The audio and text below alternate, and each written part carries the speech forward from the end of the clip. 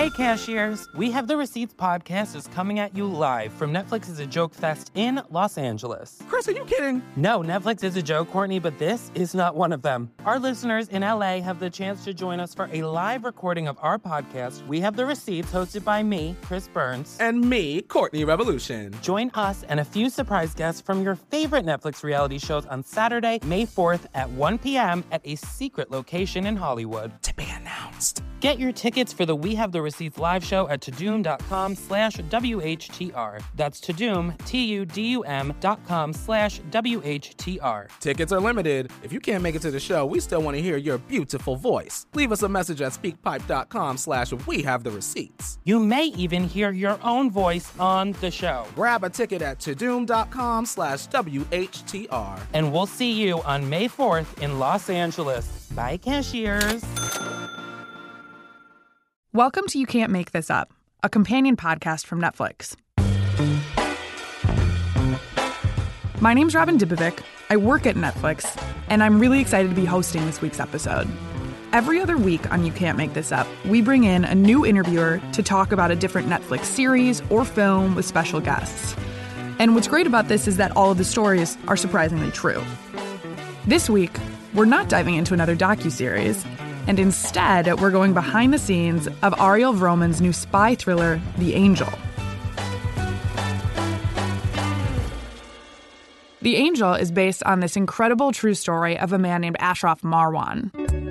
Ashraf was the son-in-law of Egyptian President Nasser, who helped overthrow the monarchy in 1952 and then became the second ever president of Egypt.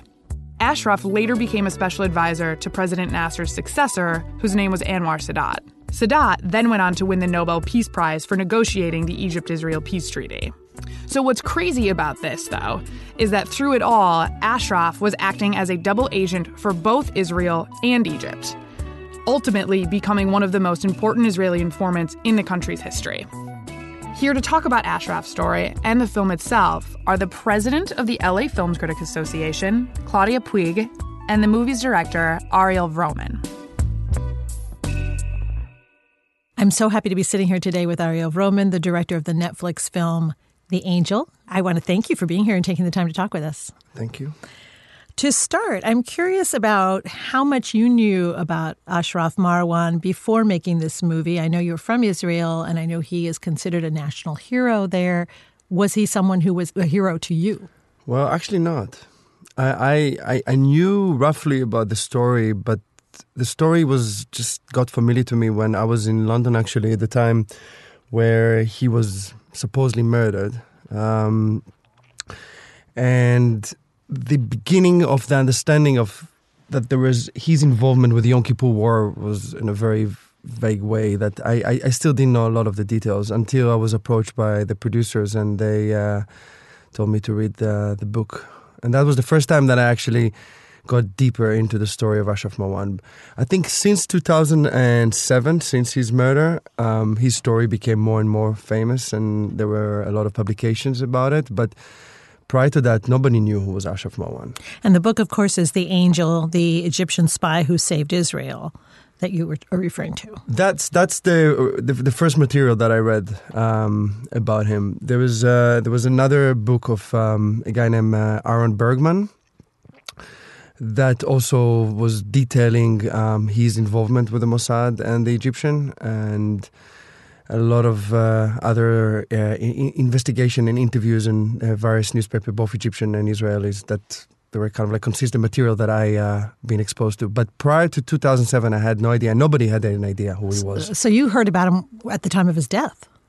I heard there was a murder with a suspicious spy, but still the information was just like trickling and like coming slowly into the world. But it was not until 2012 and 2013 that I was even aware about who was Ashraf Marwan. So once you were aware, what was your reaction when you read those books and got more deeply into the research? I thought he was a fascinating character. I was constantly struggle with myself until today, even what was his exact motivation even to become who he was. I found it really interesting to see when there was another story not long ago about the Green Prince, and he was the son of the head of the Hamas organization that became a spy for Israel. So I think when I started to hear about the story of Ashraf, I thought that there was some sort of revenge or higher interest, but I didn't know exactly until we got really deep into the research. And I met a lot of friends of his from the period from after the war till the day he died. And friends of his on the Egyptian side or on the Israeli side? In London, right? Because he lived in London. Sure. And it was pretty interesting to see that they even didn't know anything about him while they were friends with him for 30 years. So until that whole story came out, and it was a leak that came from Israel after investigation of the Mossad investigation about his involvement with the Israelis, that people starting to understand who is really Ashraf Marwan.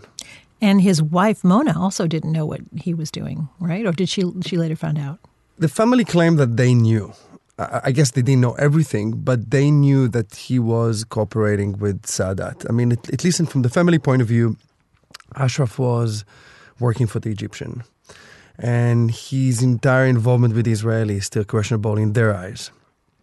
From the Mossad point of view, from the Israeli point of view, it was really clear what was his motivation when he approached them. And it was humiliation and avenging his father-in-law, President Gamal Nasser, at that time. Was it mostly that? Or because it seemed like he was a complicated, maybe there might have been a lot of motivations, but there was money. He got paid too, right? Correct. Yeah. I guess every spy has a little bit of a money motivation within his work. But I think his true deepest understanding when I heard a lot of stories about him post the war is that he was always a man of peace. Even that he was an arms dealer and he had a lot of resorts around the world, he always constructed his deals and his investments around areas that needed a more peaceful environment. So if there was tribes war in Africa, there was regimes changes in South America, Ashraf Marwan was there. He was really involved with a lot of intelligence bureaus and from different countries in his second part of his life. But there was always a motivation to create a peaceful environment for the places that he either provide weapon to rebels or whatever he did. He really believed that he's contributing to peace. And when I heard that, it kind of like influenced a lot the character that we created in the film. That's fascinating because it seems so paradoxical. An arms dealer who's really working for peace. I mean, on the face of it, that does not sound logical, but...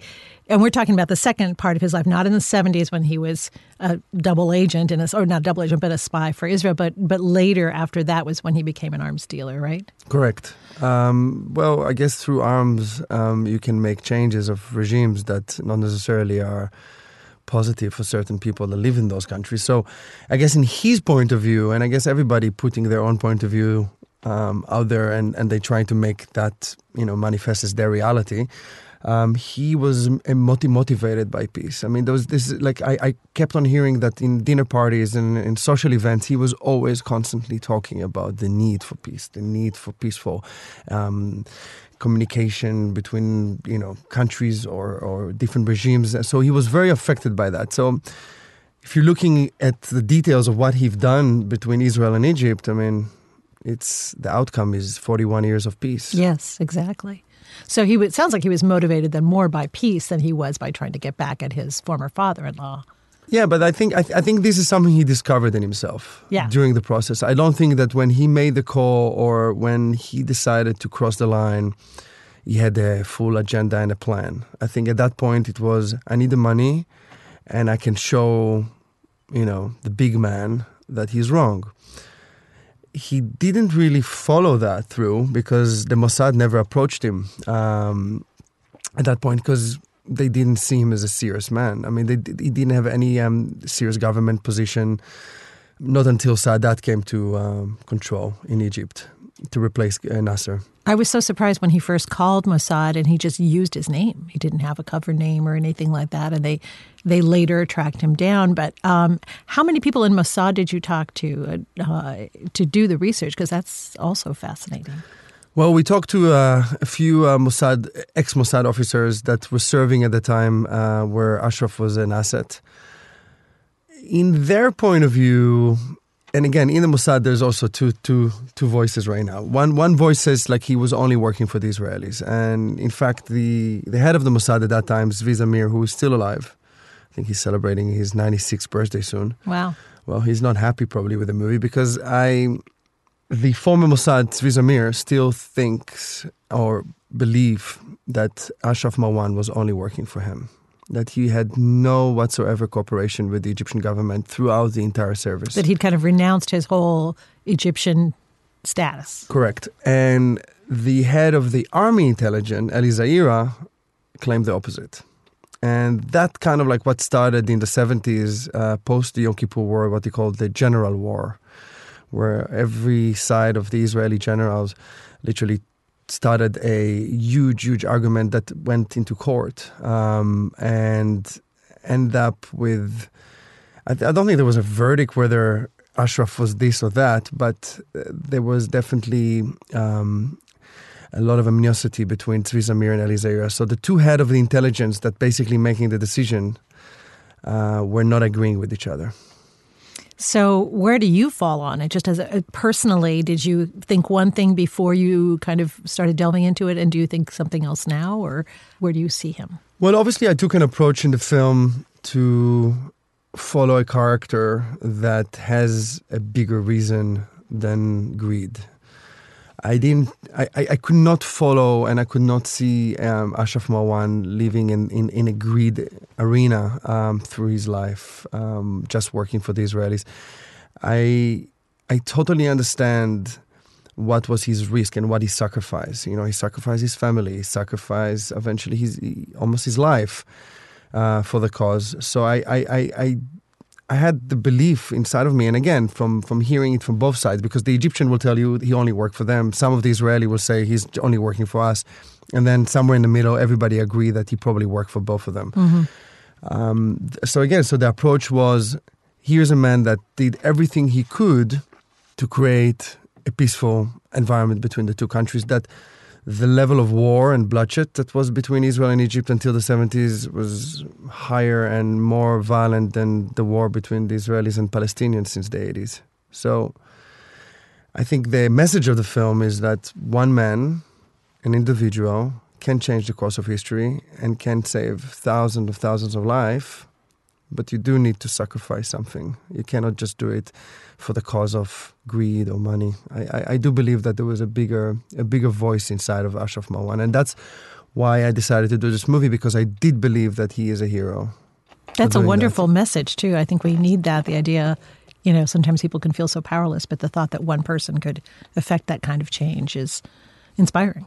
We do feel powerless, you know, and you hear it all the time, and especially now when you have like so many people that have a social media, you know, approach to millions of people, they don't do anything with it. And it seems like nobody has a real voice anymore. And that's also leading into the fact that we have so many conflicts right now in the world. Wars and bloodsheds everywhere, because there is no one individual that's going to make a change. And I think hopefully the movie will inspire young people that, you know, that feels hopeless and that there are like a little sands in the ocean that they cannot do anything, that to show them that yes you can. I mean, you can make a difference, but you're going to have to sacrifice everything you have for that. I hope it inspires a viewer too. I hope our conversation inspires someone. You're telling a true story, obviously, but you still need drama and tension in it. This is not a documentary. So were there parts in which you sort of deviated from the real story or embellished it for dramatic purposes? Like, for instance, Diana Ellis. Was that a real person? There was a swinging mod British actress. The real name was Diana Davis. The only problem that we had with Diana Davis, like to portray her as a one-to-one character, is that at the time that she was in touch with Ashraf, she was older, and there were some rumors that she was already super drunk and not as effective. But her involvement with him, and she was Diana Davis was like the Marilyn Monroe of London at that time. So her involvement with Ashraf is real. We did not able to get her life rights for this film, so we just create an Diana Ellis is a character that presents a younger version of Diana Davis.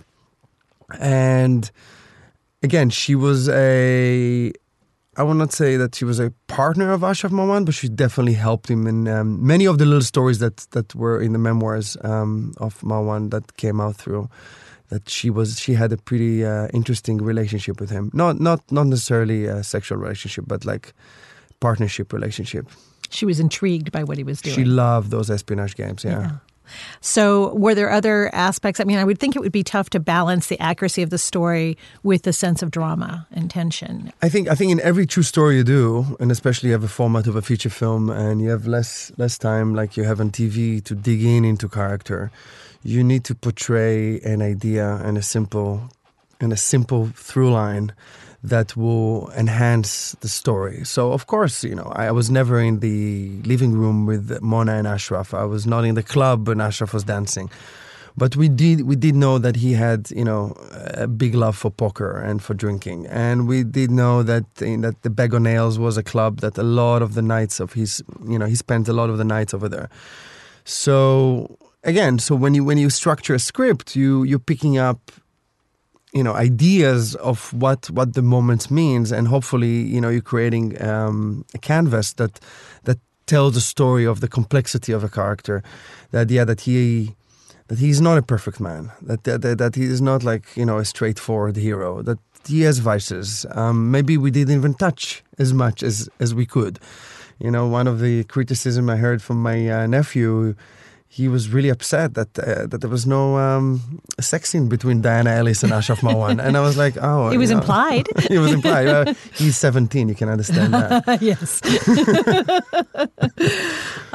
So speaking of sort of the fictional aspects or the parts that are interesting dramatic turns, you use the theme of The Boy Who Cried Wolf in the storytelling. And I wondered if that was something that the screenwriter David Arata, who wrote Children of Men, added for dramatic effect, or if that was did Danny actually give him, Ashraf, the Aesop's Fables, or how did that come about?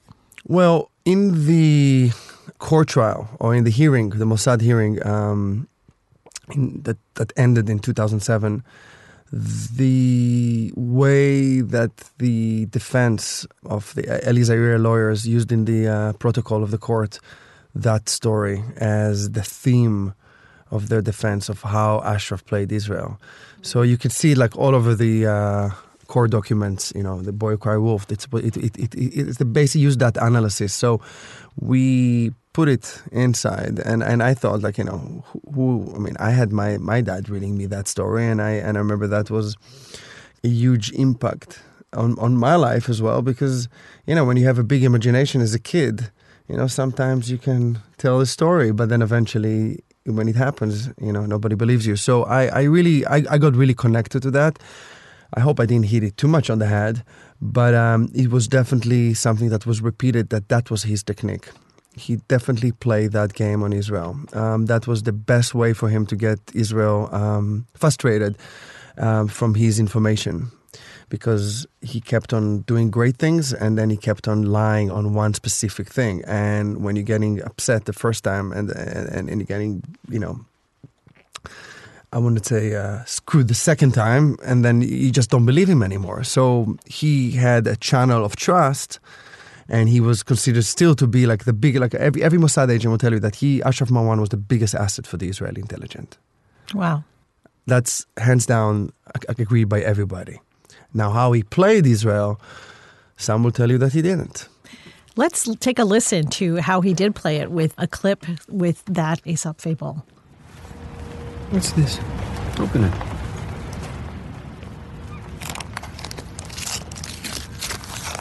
The Boy Who Cried Wolf. Used to read it to Gamal. Little shepherd boy who cried wolf twice. So the third time no one believed him. You're good. Thank you. Because of that, I think because he was a father too, I found myself wondering about Ashraf's childhood and his youth and even his family background, how he met. I know if you were doing a docuseries or, a full series, that would be something you would go into. But it's funny. Like there was a scene in the script, and in the first draft that I got from David, the first act was actually really involved on the entire relationship between Ashraf and Mona. According to what David wrote and what the book was saying, is that he wanted very much so to be associated with that family. I mean, at that time, Gamal Nasser was the biggest Arab hero. There was no bigger leader in the Arab world until him. He united the Arab world where, as you can see even today, how divided they are. And the violence between them is levels that we don't experience with our biggest enemies. So what Nasser did, he actually were able to really, really combine and gather the entire Arab world into one voice. So as an association to his family, I think was something that was a big dream for a lot of young, ambitious men. And you can see that Ashraf was an ambitious man. You see that he was a very good-looking man. He was super charming. And he got the heart of Mona on the tennis court. He actually was a good tennis player, and by coming in and I'm assuming showing off his skills, he got her attention. So their relationship started with a little bit of disapproval, obviously, of the father. When it became serious and he proposed to her and they actually got married, there is an excellent video on YouTube you can find out from the wedding. And you can see Nasser. It's just the way he reacts over there, and it's really seeing somebody in a misery. I mean, he looked miserable. The entire wedding, shaking everybody's hand, coming in, and it's a really good video. Why did he dislike him so much? I think that it was partially because of his family association. You know, in Egypt there is classes, and like for instance, Sadat is coming from farmers class, which is kind of like weird. That made his way through the army and eventually, got all the way up to being the vice president at that time. But Ashraf was not associated with the leading respected families in Egypt. And I think like today, in any royal environment family, the wedding and the association is something that is very important. And Ashraf was an outsider. So immediately there was an antagonism between the relationship between him and the father-in-law. But I think for him, meet the father was a harder experience. So I just had time for one scene in the movie because, again, the timeline when we're doing features, you just need to touch a point and you cannot really get too deep unless that was the movie is about. If the movie was about the relationship and about how he became who he became, I understand you need to invest as much as time you can do in order to build that background and relationship. I just had to find him one mechanism, and there was a protocol of that dinner in the American embassy, which was, again, a little bit manipulated for the purposes of the relationship. Like I didn't know that Gamal was like so brutal with his words to Mona. But I just thought that this is going to be a good example of seeing how he's not a part of what what President Nasser sees as his son-in-law. And that's why that scene when he humiliated him over the door and he can hear it, kind of like tells the story without getting into too many family moments and dramas, which, by the way, were written in early drafts that I had to cut down a little bit. Right. Well, it was interesting because he did have that antagonism with his father-in-law, but then when Sadat became president, he had the bond with him. So you would think he would be maybe less motivated at that point with his anger with his father-in-law because he was dead. And, he had a more integral position in the Egyptian government at that point. I think what happened to him is like he was cheating on an exam and he just hoped that he won't get caught. And time has passed, things has changed, and you think that clerk in the Israeli embassy in London didn't pass it on. And by the way, it was until today, like it's a big story, like how come they didn't approach him earlier? And there was like kind of like a procedure, we hear it, about 9/11 and about a lot of other terrorist attacks that the FBI got alerts and somebody called and somebody said something and nobody paid attention. And nobody paid attention. Yeah. So there is something like that, and I took that liberty to understand that was happened. And there was not until Sadat did like him, did like his approach, did like this whole entire theory about the relationship with the Americans and leaving the Soviets. And I think where he got a real position in the Egyptian government, suddenly he became a value. Right. And this is where somebody, in the London branch and in the Mossad in Israel say, hey, hold on, we got a call from that guy. Let's see what his story is. Mm-hmm. And when you get caught, and I think, in a way, the Israeli grabs him by the balls, if you want to say, it's a little bit harsh, but that's the truth. They literally say, look, we know where you are right now. We know what we did. You should work for us. And I think, again, his entire agenda at this point was obviously not to create an earthquake and not to lose his wife and not to lose his position in the government. So in the beginning, he started to see if there is actually a bigger reason for him to be there. So yeah, he started to get paid. He understood that he's making friends pretty quickly with the Israelis, and that became an asset that he turned and used it not against Israel and not against Egypt. It's actually for the better cause. Yes, yeah. For his own cause. So I want to jump ahead to his death because it is mysterious. Some say he committed suicide. It was at the 4th or 5th floor balcony that he... Fourth floor. In London. But it seems like foul play because a guy who's an arms dealer and who is so careful in other ways doesn't just fall off a balcony. And he wasn't very old. So... No. What did you hear from people as you spoke to them about it? It's interesting because every time you're speaking to some high-rank official people from both countries, there's always a side of me saying, "Oh, maybe it was you." I mean, because the motivation is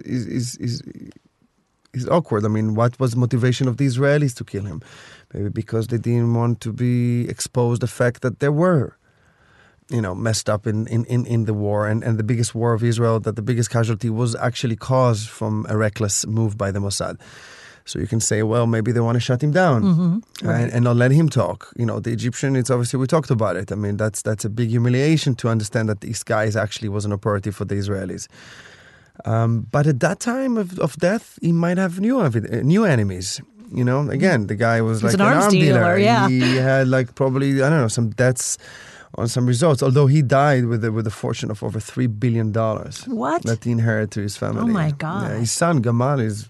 lives here in LA and in London, is a very, very wealthy man. Was he involved in the production? Gamal? No. We got a little bit of criticism because originally everybody thought I'm going to take the book point of view, the original book that I was exposed to, the Uri Bar-Yosef book, and I didn't, because that book actually suggests that he was just a spy for Israel. And he just didn't feel right. And he also didn't feel the reason to tell a story like that was not coherent for me. I don't want to tell just a story about a spy. Mm-hmm. I want to tell a much more complex story about a guy that actually had, a meaning behind his action and fact. No matter how you look at it, and that's a line from the movie, both Ashraf and the Israeli agent, did serve the country well, because you need to look back at life and back at history and say, well, what was the outcome of the war? What was the outcome of our relationship? And if you can understand the positivity message behind it and you understand that this is what happened, then there's a life meaning behind that person. So he's not just a spy, he's not just working for one side. I mean, he had a bigger motivation that not necessarily was his intention at the beginning, but definitely ended up to be that. Why tell this story now? It seems very timely, but what lessons do you want the audience to take away? Well, I'm pretty much sure that we're heading into a much deeper, chaotic phase in the world in the next year. I think the conflicts between the Shias and the Sunnis within the Middle East is just reaching to a whole new level, where the powers are separated and defined between Iran and Saudi, Syria, Yemen, all those countries, Iraq, that were destroyed in the last decade. Basically, many nations that are just non-existent anymore. And I think the conflict is just reaching another level where the West and the East are getting involved within that conflict. So the message is, you cannot look at history and think that there is no hope. But I think this movie is just to show you that the difference between Israelis and Arabs there is no difference. I mean, we all just live in a region that is actually super fruitful, is beautiful, has so much history, has great resources. And if two countries that were the biggest enemy, I mean, Egypt was the sign of hatred and resentment against the state of Israel from 48 war to 56 to 67. And to see that those countries grow out of it. Now, whether there is hate in Egypt against Israel, 100% today. Whether there is still, a chaotic, complex feelings about Israeli feels towards, if they feel safe in Egypt or they feel that these are our neighbors and friends, I cannot say that either.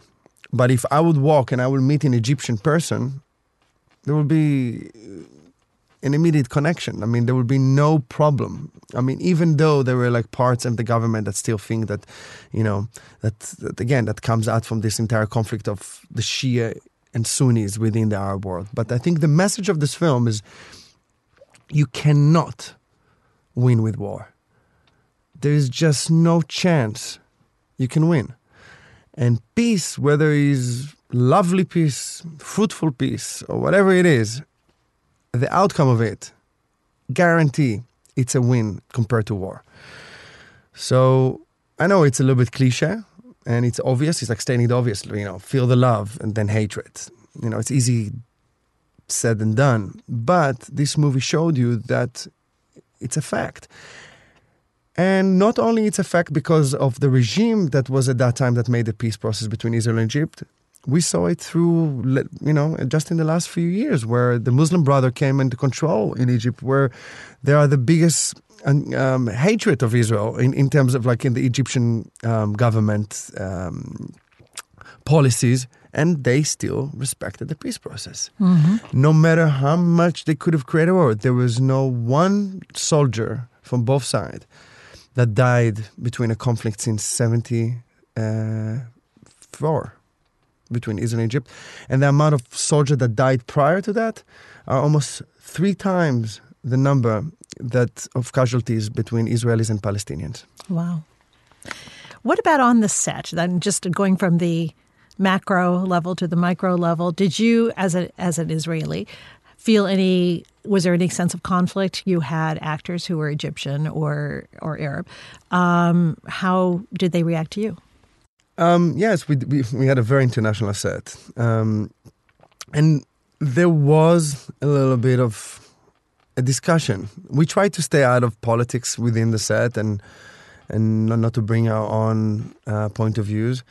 But one good story is between me and Maisa, who played Mona.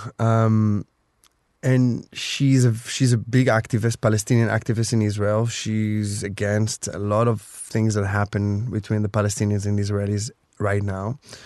And she came to the set, and you could feel that she is not giving me, definitely not the love, but also the attention. Respect? And I would not say respect, but she was not happy to have a long conversation with me. I mean, it was not something that she felt comfortable with. And I almost made it as a point that I'm going to buy her heart and make her change her mind throughout the process to understand that prejudice and thinking whatever theories or ideas you have in your mind, that because you chose to believe them are not necessarily the truth. And I think the outcome of this film is what it was. I mean, we became really good friends, and she realized that the more she's going to communicate and the more she's going to show that there is a coexistence between the two, that's going to be the message that she's going to start to portray, instead of just using her social media for, aggravating people with the story and how come we're not that, or we should hate. She's still, pretty much a strong activist in Palestine, but I think she did see another side of the conflict that she didn't expect. And that's a wonderful note to end on. I thank you so much for this conversation. It's been fascinating.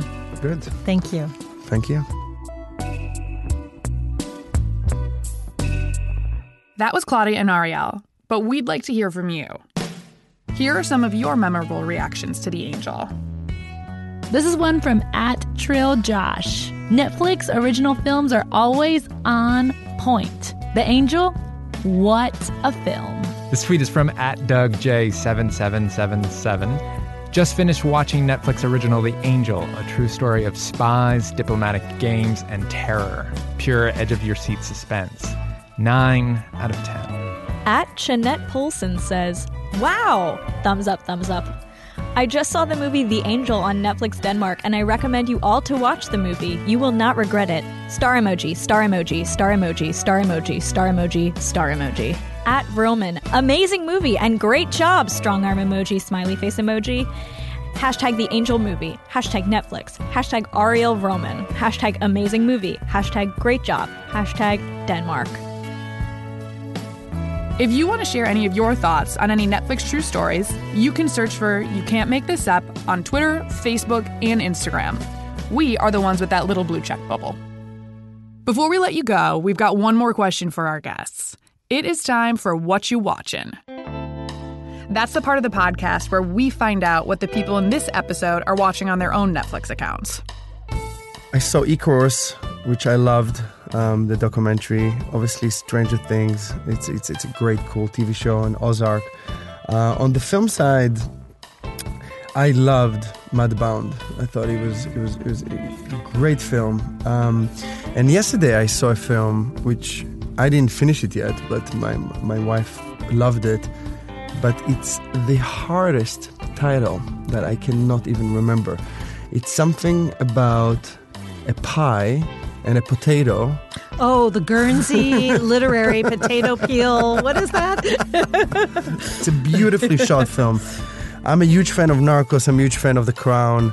And as I said again, Netflix has an authentic taste that no one else has in the market. So that's what I've watched. I was absolutely fascinated binge watching Wild Wild Country, and I remember the Bhagwan and his fleet of Rolls Royces, and this was so interesting. I didn't know anything about Sheila and that whole kind of commune thing that they were doing, and the love, free love era, and everything, and all her sort of manipulations, and all the other people who were his diehard, devotees and stuff. I was fascinated by that, and like you, I was fascinated by Icarus. Going back, Okja was a film that I really loved. So, yeah, there's just so many great things. And, of course, The Angel. Thank you. So that's it for this week's episode, but we'll be back in 2 weeks to talk about another true story. As for this show, you can find us on Apple Podcasts, Stitcher, Google Play, Spotify, and pretty much wherever else you want to get your podcasts. We'd love it if you would subscribe, rate, and review the show, because 1, it helps other people find it, and 2, it makes me feel ultimately very cool as your host. You Can't Make This Up is a production of Pineapple Street Media and Netflix. Our music is by Hans Del Su. I'm Robin Dibovic. Thank you for listening.